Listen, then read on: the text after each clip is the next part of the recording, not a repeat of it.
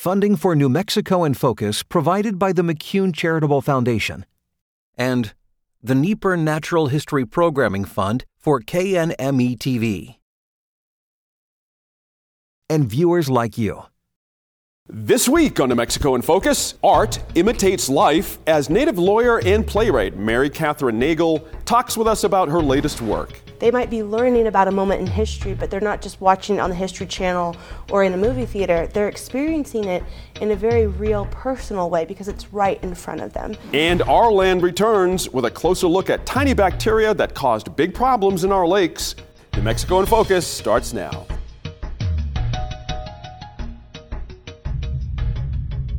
Thanks for joining us this week. I'm your host, Gene Grant.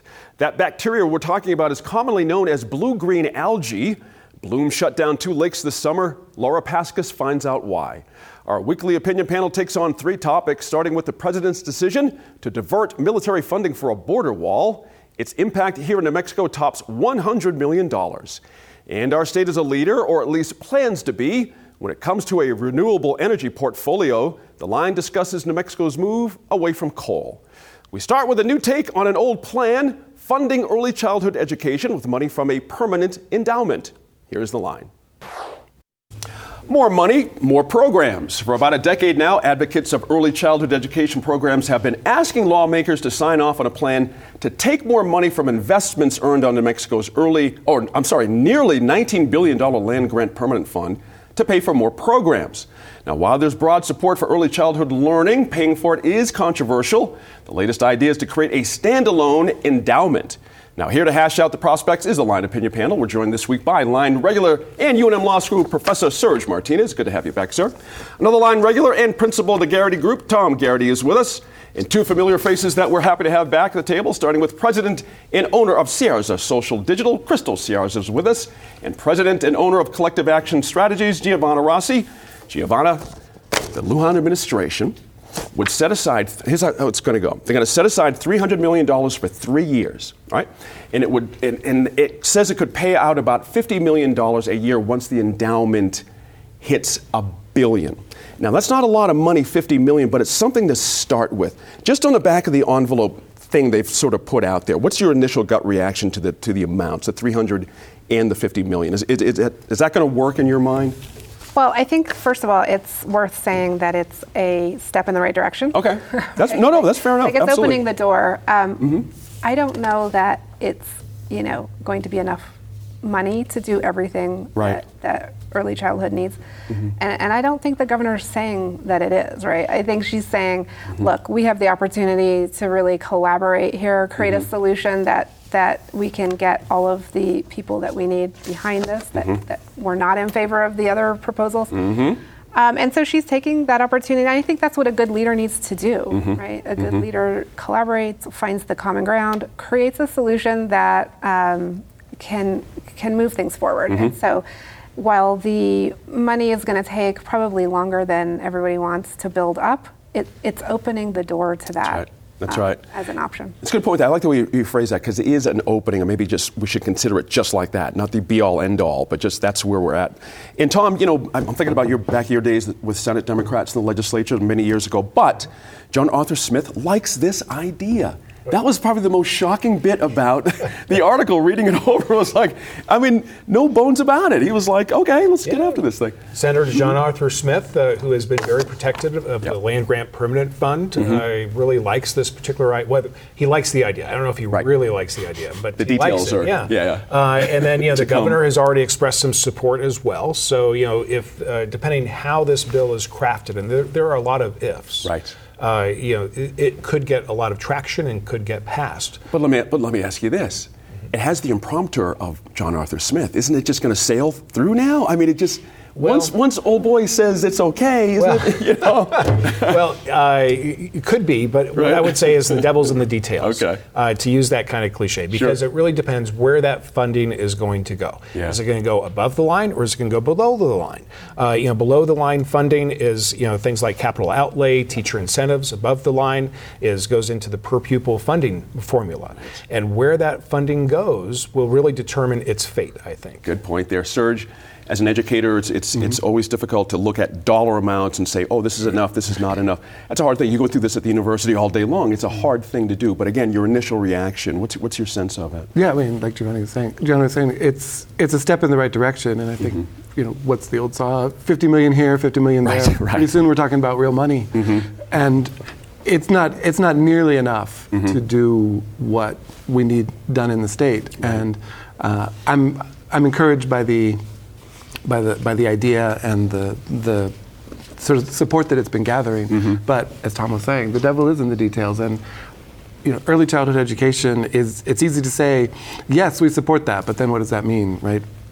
I see the need for understanding how that is paid out into who, making sure that the workforce that we're talking about, the teachers, are paid well, that we're being sensitive to what that means in Albuquerque versus what it means in other parts of our state. Being sensitive to whether, how interested folks are in participating in those programs. And we have a lot of folks who qualify now for those sorts of programs that are not accessing it, whether that's funding or a conscious choice or the understandable lack of desire of folks maybe to be part of an industry that pays significantly less. Right? People who do early childhood education are paid significantly less than our public school teachers. Proven. That's right. And so these are sorts of things that will need to be fleshed out, but to demonstrate a real commitment to not just, here's a flashy dollar amount, but to understanding systemically, right? It's a systemic problem in New Mexico that requires a real systemic solution and a real look at what that means to every person who participates in that. But I'm very much encouraged by it. I'm a big fan of Crystal, interestingly, we can afford this $300 million right now. We're having good luck with oil and gas. But what happens if down the road, if those things start to shrink and then the equivalent money we can peel off for this early childhood just starts to shrink as well, and suddenly it just doesn't look like all that much for 3 or 4 or 5 years. Is there a danger of that here? Because again, $300 million being taken off the table. Yeah. That's a lot of money, It will be dangerous if the endowment or those that are, administering the endowment or even legislators at this point don't think of an efficient strategy to actually continue funding, continue it as a funding source.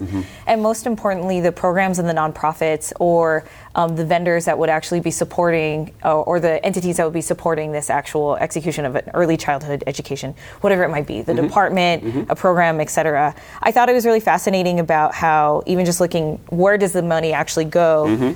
It would be obviously collaborating with CYFD, Department of Health, and Department of Education. But one thing that's really left out, and this is something that I'm feeling like I'm commonly saying again and again and again when I'm on the line, is we have to remember about the people. The people have to be as engaged as the government when it comes to the funding. I mean, sometimes, we have families and parents that don't actually see the love for learning or the love for education. And so we can spend all this money or debate about how long we can have an endowment towards early childhood education, but we have to make sure that the parent's willing to get the child in the venue in the first place. So I am, for example, I was speaking to a former secretary of CYFD, and I asked her, I said, well, it's kind of obvious who it was, and I said, so what do you think the problems are when it comes to family, what's your next venture? And she goes, sometimes the problem's not actually the government entity, sometimes it's actually influencing in the home. So, at the end of the day, we have to think about, is the money going to produce some type of ROI towards the child that will benefit from the education? Gotcha. That's interesting there too. That perspective of that former secretary is interesting as well. Giovanna, interesting when you think about, there's another idea floating out there, and that is an actual department for early childhood education. And it seems like if we step back from all this and look at it, like a lot of roads are starting to meet at once here about early childhood education. There's money potentially coming, there's a department potentially coming, there's a department head potentially, you know what I mean? And really getting a solid look at early childhood.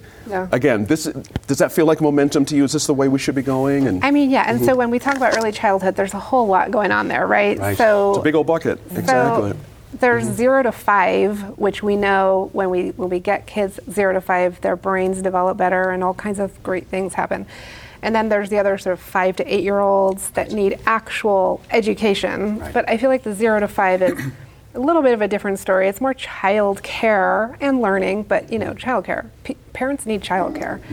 So I think it's worth looking at the early childhood ecosystem in New Mexico as a whole in the context of economic development and workforce development.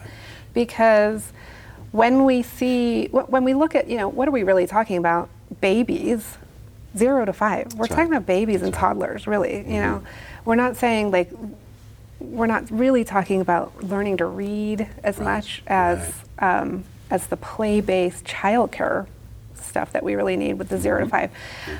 And so when we look at that need, we're really saying, what do parents need? And so to Crystal's point, the parents need to be involved, and a lot of parents don't have access to high-quality childcare. So it is something to look at as far as what the parents need, but it's also a case of, like I said, the context of workforce development, economic development, workplaces. So our workplaces, offering solutions as well to support parents with what they need. We're finally having that conversation, aren't we? There's a lot of folks having a more vigorous conversation about just what you're saying. I think we are, but I think it's not a cohesive conversation. But I'm encouraged with what's happening and the longer term planning that is happening.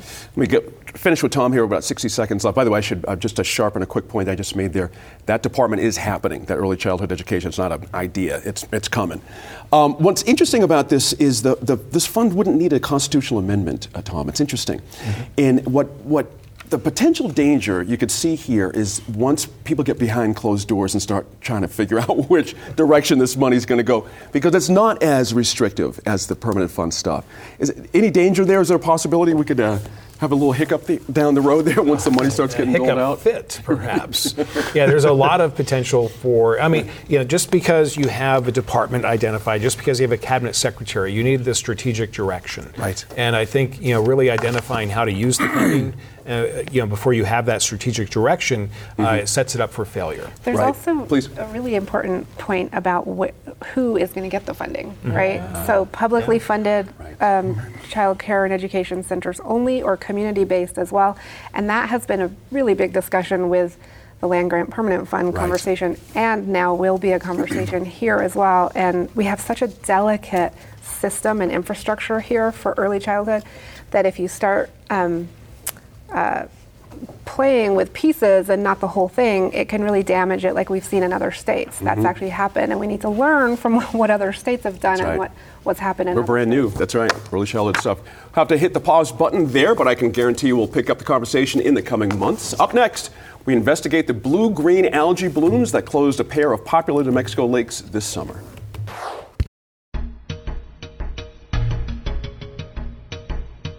The theater becomes a powerful tool to put your story up there and to make up for the gaps in the American education system.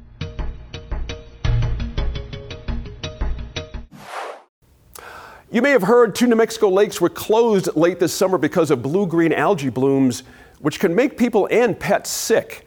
It's finally cooler outside, and as summer swim season wraps up, we wanted to understand more about the risks from exposure to the blooms and why this is happening for the first time in some of New Mexico's lakes. In this month's episode of Our Land, correspondent Laura Paskus travels to Abiquiu and Cochiti to find out more. On August 13th, as the high temperature in Albuquerque climbed above normal to 94 degrees, the U.S. Army Corps of Engineers closed Abiquiu Lake to swimming and other recreational activities. 9 days later, it closed Cochiti Lake. Cyanobacteria, or we know them as blue-green algae. Technically, they're not algae. They're actually bacteria that can photosynthesize, so they can harvest light from the sun like plants and trees and grasses and shrubs. They live in the water. Generally, they're microscopic, so you can have 50 of them on a head of a pin.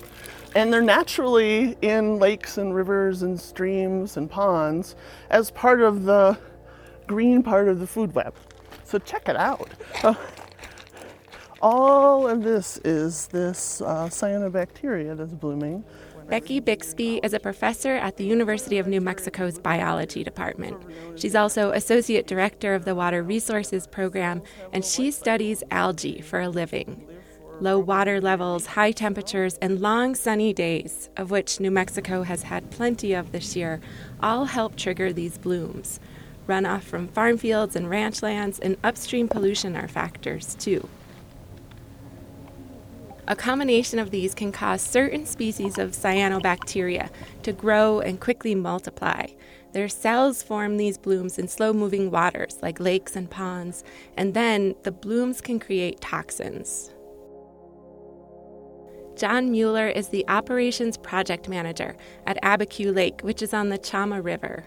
Most algae are not harmful, but what we're seeing up here and what we have tested with higher toxicity levels is a lime green, kind of like pea soup color. If you see that type of formation or film on the water, avoid it, avoid contact with it, don't let your pets swim in it, keep your kids out of it, and come tell a park ranger so we can kind of get a understanding of if this is a new area and if what we need to key into. But the biggest thing is just, if you see that, stay out of the water. Touching the algae can leave rashes or blisters on your skin. Swallowing it can cause stomach problems. Breathing droplets, like when water skiing or swimming, can also lead to hay fever-like symptoms. And the toxins can even cause liver or neurological problems.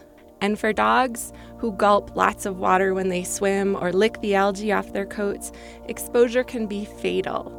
Not only that, when the blooms die off and decay, they use up the oxygen in the water, sometimes triggering fish kills.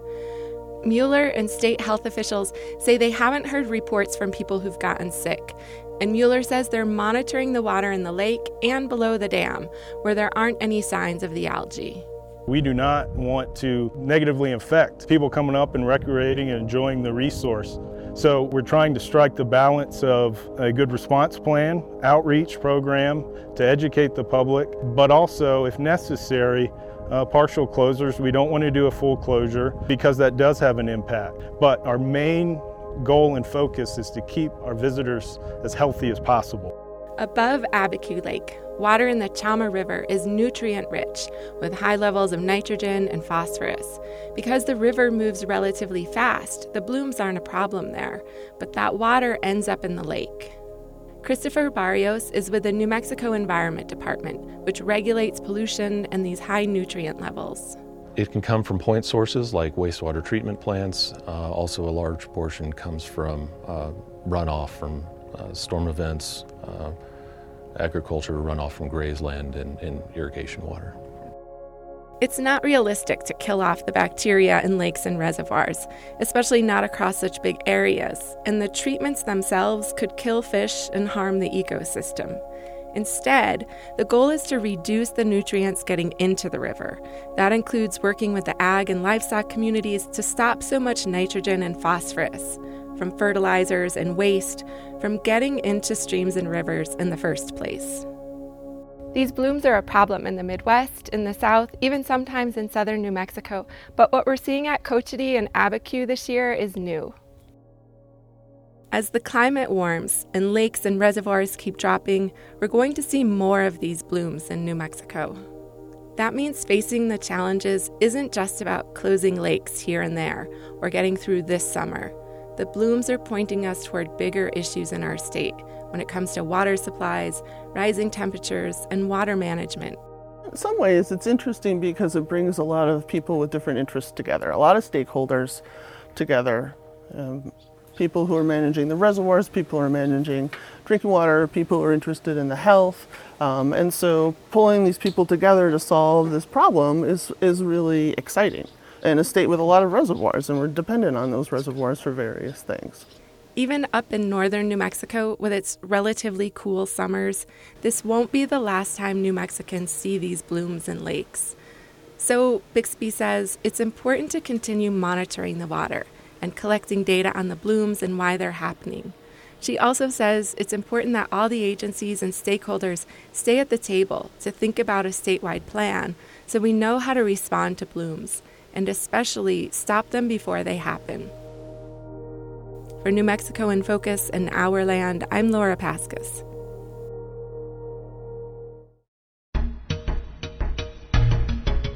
Imagine if school books just cut out any mention of an African American person after 1900 or a white person after, name it, right? Like, that would be outrageous, but why are we cut out? New Mexico wants its electricity providers to be 100% reliant on carbon-free electricity by 2045. That goal is not only endorsed by the state's largest power company, PNM.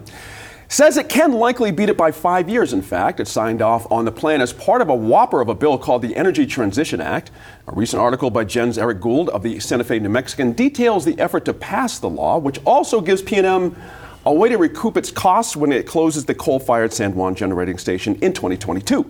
Now, instead of forcing the company and its shareholders to bear the cost, customers will pay for it through a charge on their PNM bill. And Tom, the law means PNM covers not just costs of closing a plant that says it wouldn't be profitable anyway, but $290 million of stranded investment.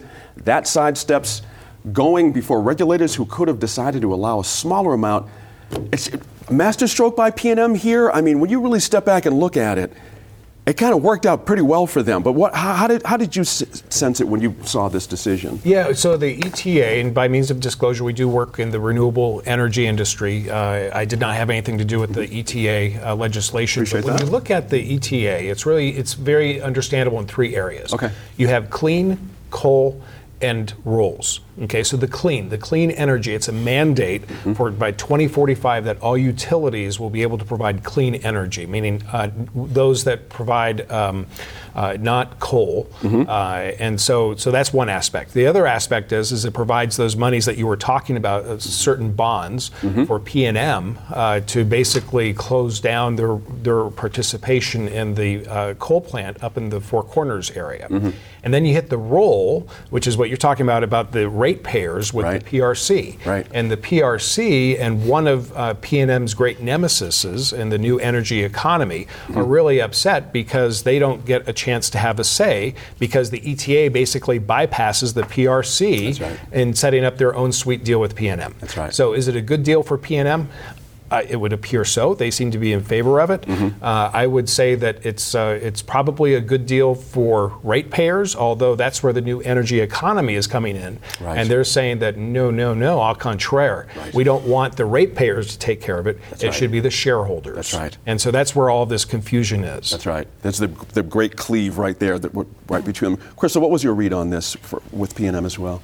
So not only the fight between the PRC and the PNM, it's a very obvious tactic that they're using, bringing it to the fight to the Supreme Court to continually block, and they're using every last opportunity to see, those that are not in support of the ETA. They're using every last opportunity to block the legislation. I think what's really interesting, though, about this fight to not stop using coal is the cultural significance that's behind it. We talk about, our team had identified the article, "The Navajo Nation Doubling Down on Coal," and seeing that fight between, for lack of a better way of saying it, an old school Navajo mindset and a new school Navajo mindset, where the new school Navajo mindset saying, we have to take care of Mother Earth. This is obviously hurting our people because of the pollutants that are going into the air, and we can't disrespect Mother Earth no longer. And this is, this is the right thing to do to support ETA and the closure of the plant. But they say, or studies have shown that the dollars of closing the San Juan plant is greatly affecting the economy in the Navajo Nation, even with PNM putting information or deals and packages in their actual closing plan, where there's going to be economic development funding for the San Juan region. The Navajo people don't see it that way because you're genuinely changing the course of how they normally do things. That's right. And now it just presents an interesting challenge. Besides not only supporting coal, supporting the stop to using coal, but the Navajo Nation has to think about new economic development strategies to support their communities. And sometimes that change is scary. But if pueblos like Laguna can come up with innovative economic development strategies, I think as long as there's a plan in place for the Navajo Nation to think about economic development, I think the ease of transitioning out of coal would be less stress-driven for that community. Glad you got that out there. Yeah. That's actually an important point. Serge, interesting, I want a little nuance that Tom kind of brushed when he did his bit there. This does not mandate renewables. Nuclear could still be out there. Do you know what I mean? It's a tricky, kind of a weird thing that folks have. Can environmentalists and everybody else kind of come to an agreement on this unless it's renewables? Because if they want to do something else, it's going to be a fight, it seems to me. I mean, this could be a fight in the making, but I think folks have definitely been supportive of this idea of let's go to zero carbon, right? It's one of the most forward-looking progressive approaches in the country, and even the critics of this have not been. It's not been on that point, right? It's been about sort of who's paying for all this and whatnot. That's right. And we can once again come back to the devil being in the details, but it's a really great symbolic movement here. We're saying, like, this is a commitment that we have to non-carbon energy in New Mexico, of all places, right? That's right. To say that, I think it's huge, and I think it says a lot about what we want to be as a state and how we are, trying to be forward-thinking and going forward. The amount of nuclear energy, right, as I understand it, we already have a substantial amount of that going on now that has been possibly more controversial than I know, but I haven't noticed a lot of it. Right. Of course, it will ramp up. There are those advocates out there, right. You know what I mean, that love nuclear, the whole thing. So it's. But I think it'd be a mistake to say, let's demonize this whole thing because it doesn't 100% say we won't use nuclear, or whatever. This is a great statement of values and principles of in terms of energy. Absolutely. Giovanna, something comes to mind about the PRC. I'm going to swing back to those guys for a second. They could have, instead of giving PNM 100%, there's a lot of percentages underneath that. It could have been a 50-50 split, 75-25. You see what I mean? It just 100% is like it's a win. It's incredible. When you think about how these folks are going to be able to deal with their costs now. Is that an idea that would have flown, perhaps, just kind of splitting the difference between these entities? I mean, I don't know what was all involved in that negotiation. I do know that PNM has protected its interests, as any player at the table would. Sure. Yep. I think no argument there. Another point that was made earlier, I think the Navajo Nation and the communities there may not have had the same access to that table to negotiate to protect their interests. So I think, again, in any transition, and to your point, this is great news. Like, glass half full or half empty. Like, we are going to have 100% of power from carbon emission-free sources by 2045 or 2040. And so, ultimately, like, that's awesome. That's right.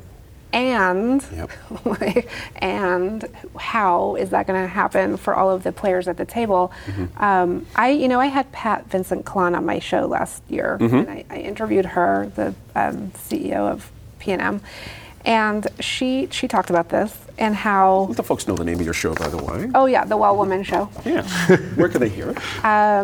It's on KUNM 89.9 FM. It's on NPR One on the podcast app as Good well. For you. Congratulations. Anywhere you listen to podcasts. Okay. But yeah, I interview women leaders about how they do what they do in the world, and Pat was really clearly excited about doing this, and really showing the leadership needed to make that deal happen.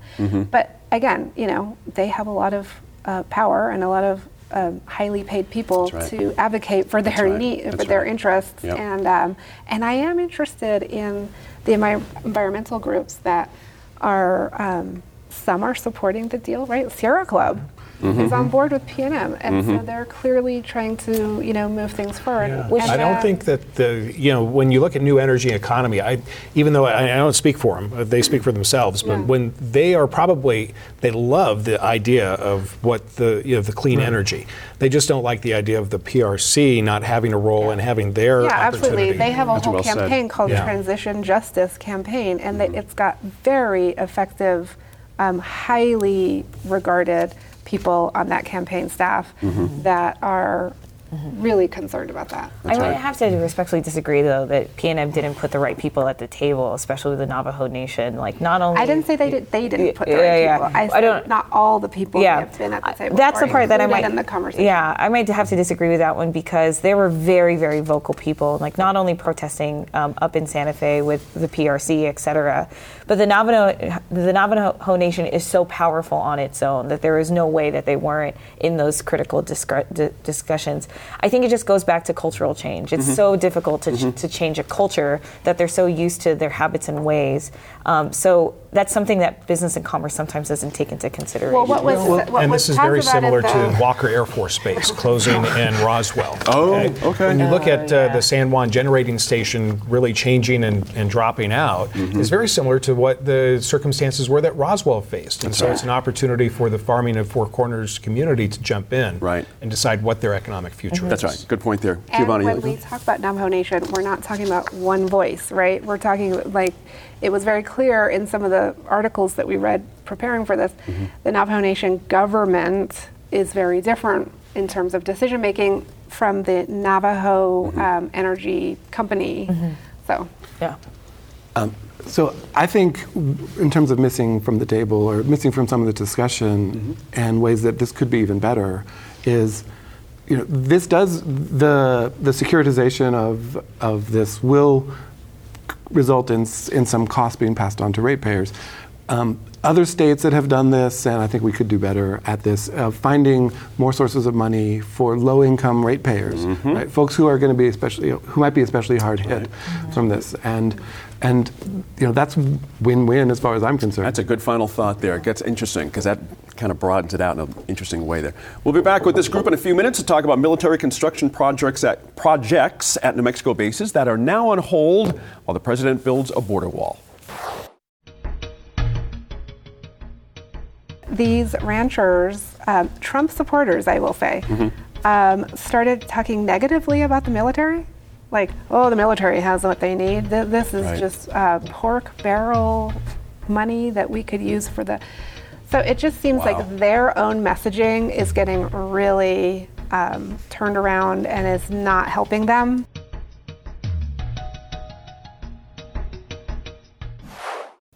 A Native American playwright wants to showcase accurate representations of Indigenous people through theater.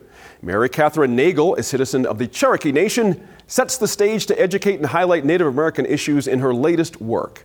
The Lenzik Performing Arts Center played host last week to a stage reading of her play Sovereignty.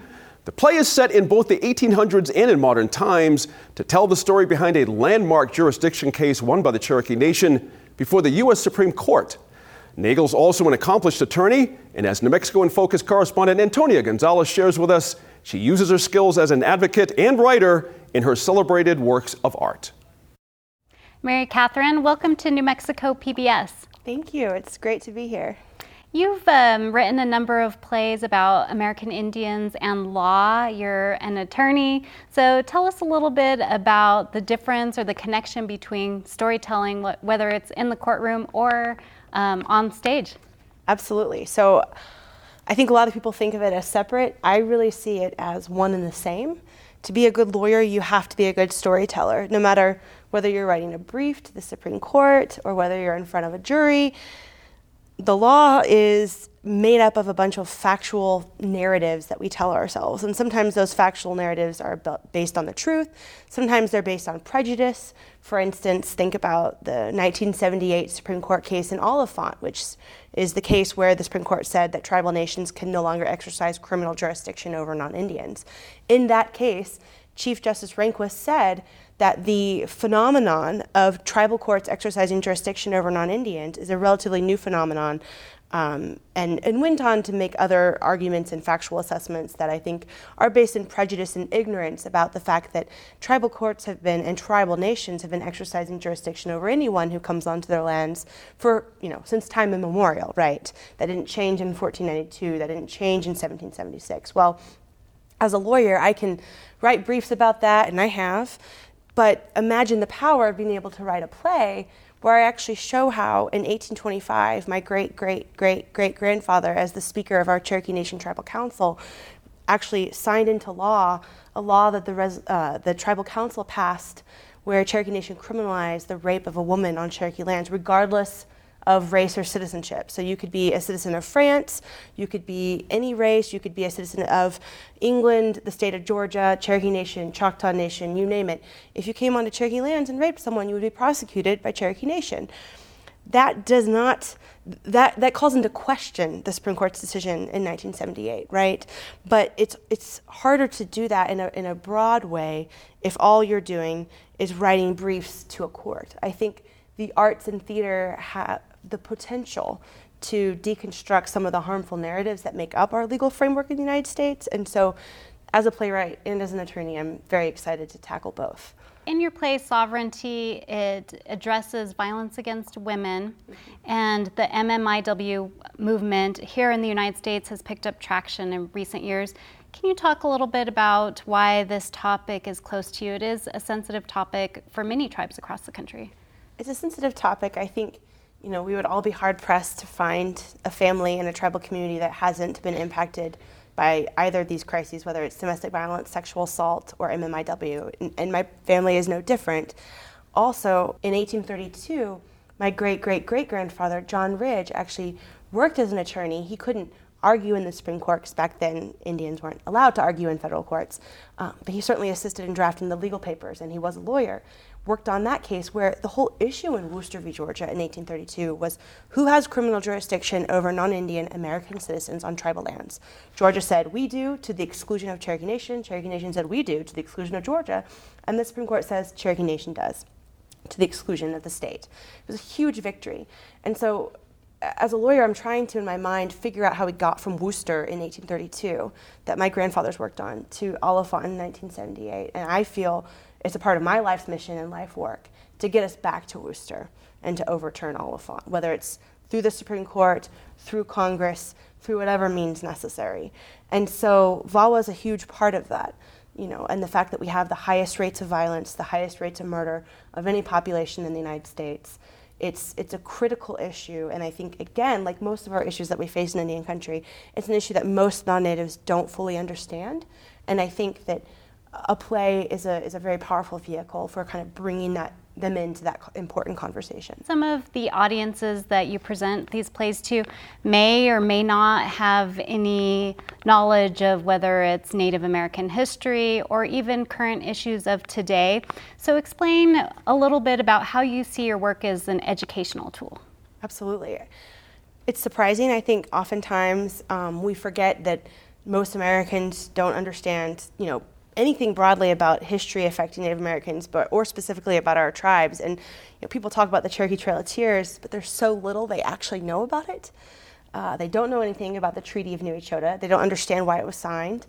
They certainly, I was very surprised after we did my play Sovereignty at Arena Stage in Washington, D.C., to stand in the lobby outside afterwards. And thankfully, as the playwright, you're not on stage, so people usually don't recognize you.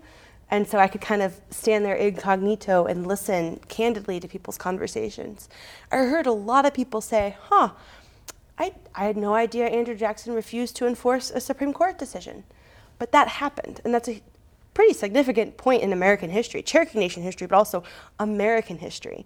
And so what we're doing, and I say we as playwrights, especially a lot of playwrights of color or any group who's been silenced in American history, I think that theater becomes a powerful tool to put your story up there and to make up for the gaps in the American education system. I've actually been very fortunate to partner with Crystal Echohawk and her work on Illuminative, and the research they did showed that 87% of school curricula, K through 12, do not mention a single Native person after 1900.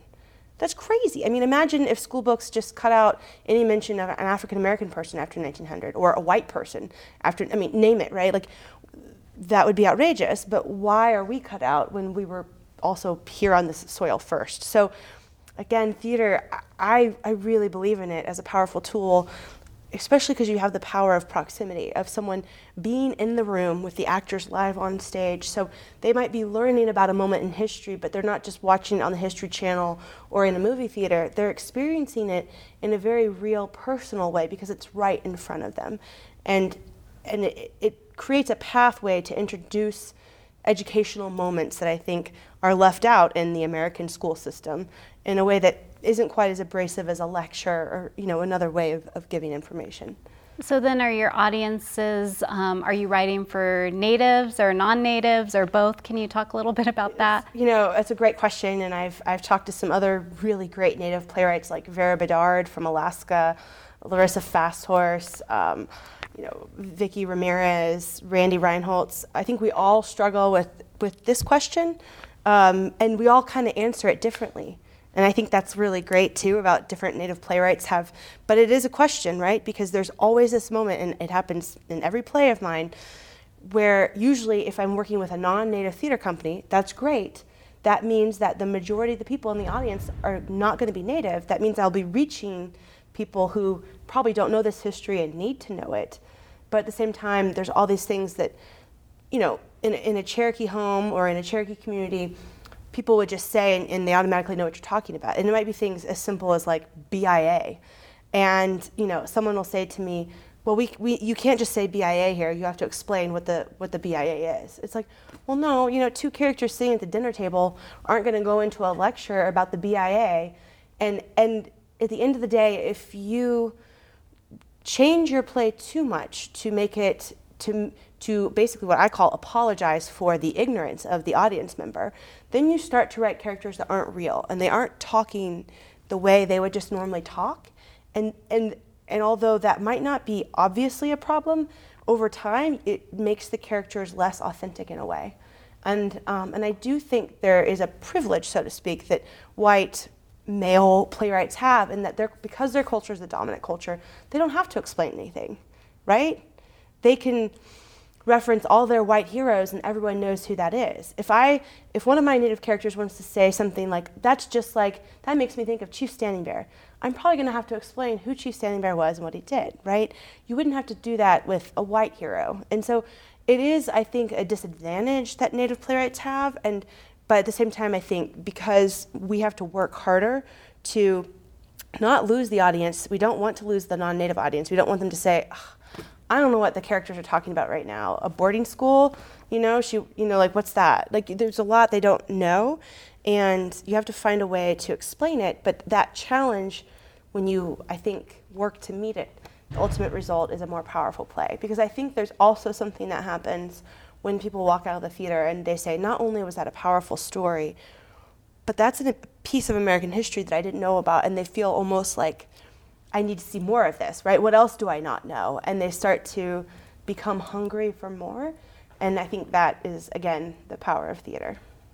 And right now we're in an age where there's organizations, groups, individuals who are working and calling for more accurate representation of Native American, Indigenous people, whether it's in news stories or in film and television, in sports. So talk a little bit about your movement in theater with Instead of Red Face. Yes, well,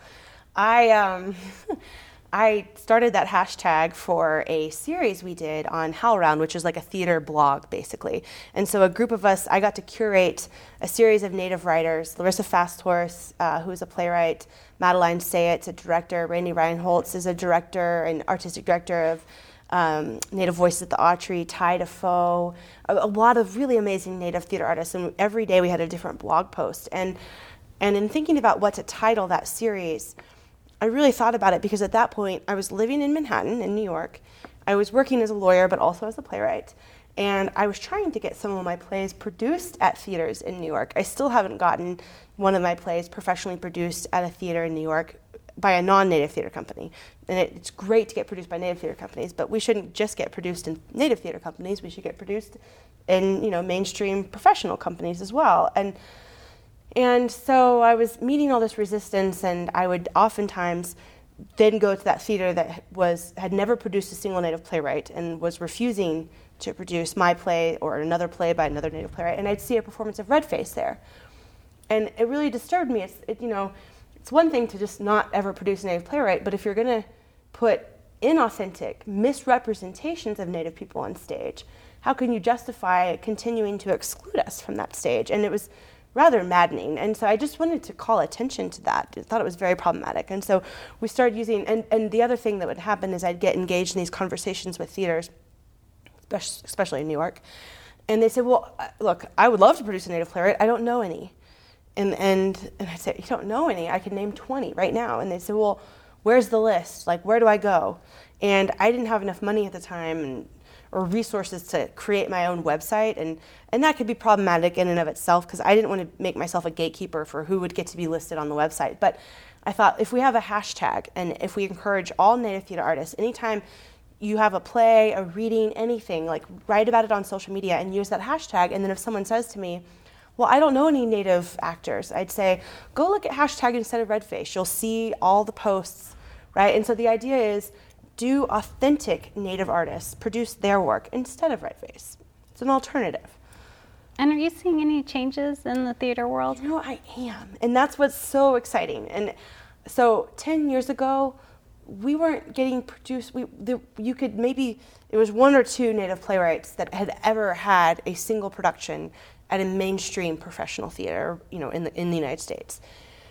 In the last couple years, I mean, it's gone from like, I mean, it's exponential, the growth. And so suddenly we're popping up everywhere. And Brandy Reinholtz was the first Native playwright to get produced at the Oregon Shakespeare Festival, which is a very prestigious theater that sends plays to Broadway regularly and has Pulitzer Prize winning plays.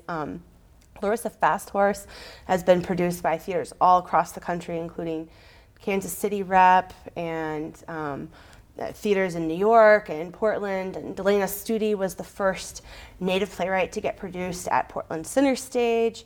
Arena Stage produced my play. We're seeing all kinds of theaters produce for the first time their first Native playwright, which I think is very remarkable, and this has all been within the last 5 years. And for you, some of these issues that we're talking about currently, including sovereignty and treaty trust responsibilities, do you think that the general public understands the relevance of those today? I think they don't. And I think that's something we really need to think about. I think we as Natives understand the relevance of treaties and their importance. But as my mentor, Suzanne Harjo, always says, if you don't know treaties, you don't know American history. Because the United States, I mean, one of the first things that General Washington did when they won the war was sign a treaty with the Delaware Nation. And then very quickly it was several other tribal nations, including my nation, Cherokee Nation, Creek Nation, other nations. Because at that time, the whole world was signing treaties with Indian nations, France, Spain, England. No one was signing treaties with the United States. They didn't exist. And so they were this new country that had to establish their legitimacy and their sovereignty. And the quickest and fastest way to do it was to sign treaties with the other nations that, you know, in the international community already had a sovereign nation status. And so the United States did that. So they essentially used our sovereignty to establish their sovereignty. And now, in some ways, would like to discard it, right, and just disregard some of those treaty obligations they have. But I'm very thankful to see folks like, you know, Congresswoman Deb Haaland in Congress standing up. She's talking about this. Tom Cole. I think, you know, now we've got presidential candidates, you know, talking about this treaty and trust obligation. So I think that's starting to come back around. But it was really interesting. You know, my play Sovereignty, there's the Treaty of New Echota is signed on stage. There is a scene in the play where they sign that treaty. A lot of the play is about that treaty. And it's been interesting, especially with non-Native audiences, to talk to them about what they thought a treaty was before and after the play. Well, we thank you so much for being here today, and good luck. Thank you so much. Thank you for having me. It looks as though President Trump may indeed build that wall, or at least part of it. The president announced he'll repurpose $3.6 billion using emergency powers. Both the wall and its funding, which, by the way, is not from Mexico, are controversial. Congress designated the money for military construction projects, and 2 projects here in New Mexico will have to wait because of the border wall funding. An $85 million drone pilot training facility at Holloman Air Force Base in Alamogordo, and a $40 million data and networking center at White Sands Missile Range. And Serge, this is something our Focus on New Mexico Facebook group wanted to hear about this week. Interesting. What's the big takeaway for you on this? Is it the wall? Is it the projects themselves, or something else? What's your sense of it? I mean, my biggest takeaway is that this is just this relentless commitment to this, you know, symbolic physical showpiece is, I mean, no surprise, but it has sort of taken on such a life of its own that it now is no longer rational, and we're actually cutting into our own military preparedness. You know, some schools that were being built were on that list. It is, there's no, in my mind, no conception of political intelligence or national interests that would lead to this beyond just sort of a monofocus on this one thing to the exclusion of all others. That I mean, I'm not saying anything new here, Sure. is not, I think, practical, not useful, not helpful, and not wanted generally. Let me go on the not wanted bit. Good point there, Crystal. The quotes from our congressional delegation have been pretty sharp. Mine have to be pretty sharp here, too. Yeah, there you go. Senator Udall, it's an outrageous and reckless action by the president and his administration. Congress did not appropriate this money for the president's vanity project. And it kind of goes on from there. It's kind of a long thing. But the essence of it, that Congress does appropriate money. You know what I mean? For certain projects, It's a discussion, it's a fight, it's a lot of things. And so to come right in afterwards and just take all this money, it's pretty galling for these senators and Congress people. Absolutely. So, looking at the $85 million on the UAV training at Holloman and the $40 million specifically for the information systems, like Trump supporters now genuinely have to ask themselves if whether or not the propaganda or through the propaganda and the rhetoric, like what's now really a priority to their safety and security in America? Is it keeping our military operations as one of the strongest militaries in the world, or is it building a wall in Mexico? So when voters come, next year in terms of whether or not Trump should be that's a strong question, or those are two values that you have to take into consideration and prepare for. The other thing that's really dangerous about this is that now that we're starting to pull funding from bases, there could be a trickle-down effect where Trump could possibly pull funding from our labs. And if they start to pull money from the labs, it could be catastrophic, especially with the amount of people that work at Sandia and obviously in Los Alamos. So this is, especially with New Mexico being the second highest ratio of federal funding, federal funds to income taxes paid, according to Smart Asset, like it could be very much detrimental. This does impact the communities of Clovis and then obviously Alamogordo, and then obviously in that area. But we'll see what other things he's got up his sleeve or on his Twitter account. Interesting. Senator Heinrich Tom said the building is falling apart, talking about the UAV facility Crystal was just mentioning. The building is falling apart with some equipment being held together with duct tape. I mean, come on. You're taking money out of those kind of things. No wonder the man's upset. So, again, the big takeaway here, do we gain something as we're losing something? We're losing something. Okay. These military projects, it's not like a city project. It's not like going out to Home Depot and getting something. Right. It is a 5 to 10 year process. Thank you. And to have the funding taken away is very similar to basically running the 195 yards to the 5-yard line and then all of a sudden having the game end when there's still time on the clock. And so, it's very frustrating for our bases, and it could come into play if the Base Realignment Commission comes back into conversation. It hasn't, but what we want to do is build up our assets, and these types of funding shenanigans do not help to build the assets. It's interesting. There's Democrats are galvanizing around this. It's easy to see, but we do also have Republicans suddenly waking up and saying, "Wait a minute, that's in my district too. Hang on."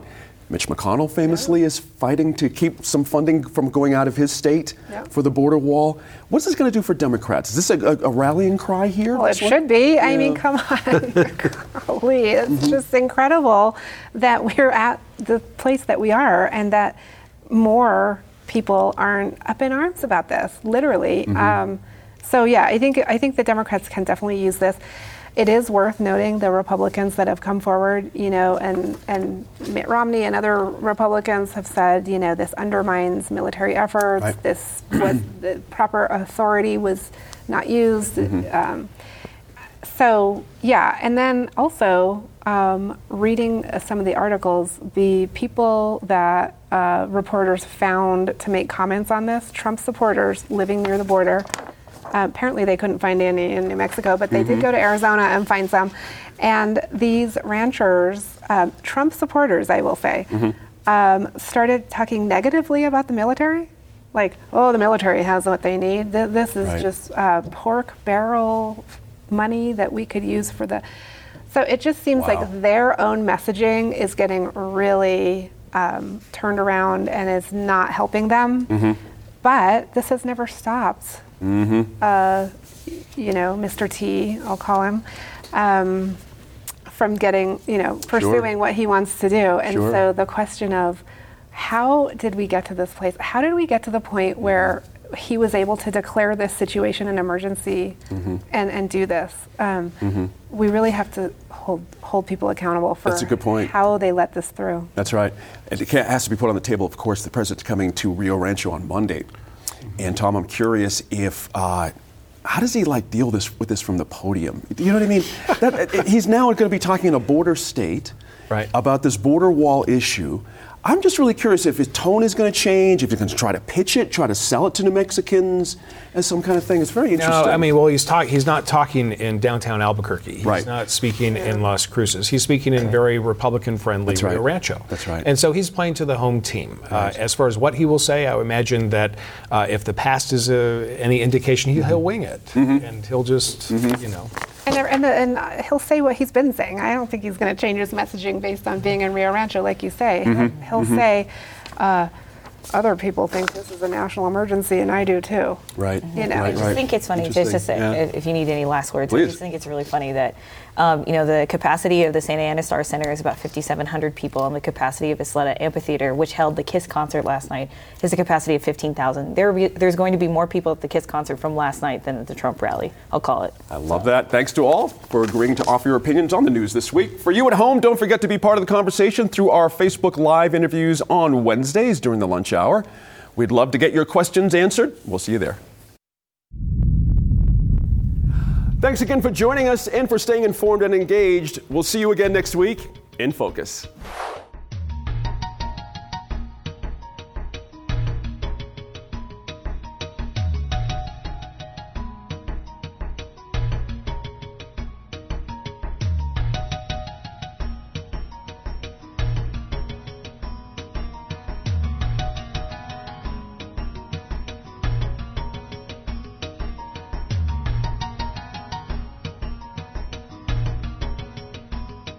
Funding for New Mexico in Focus provided by the McCune Charitable Foundation and the Nieper Natural History Programming Fund for KNME-TV. And viewers like you.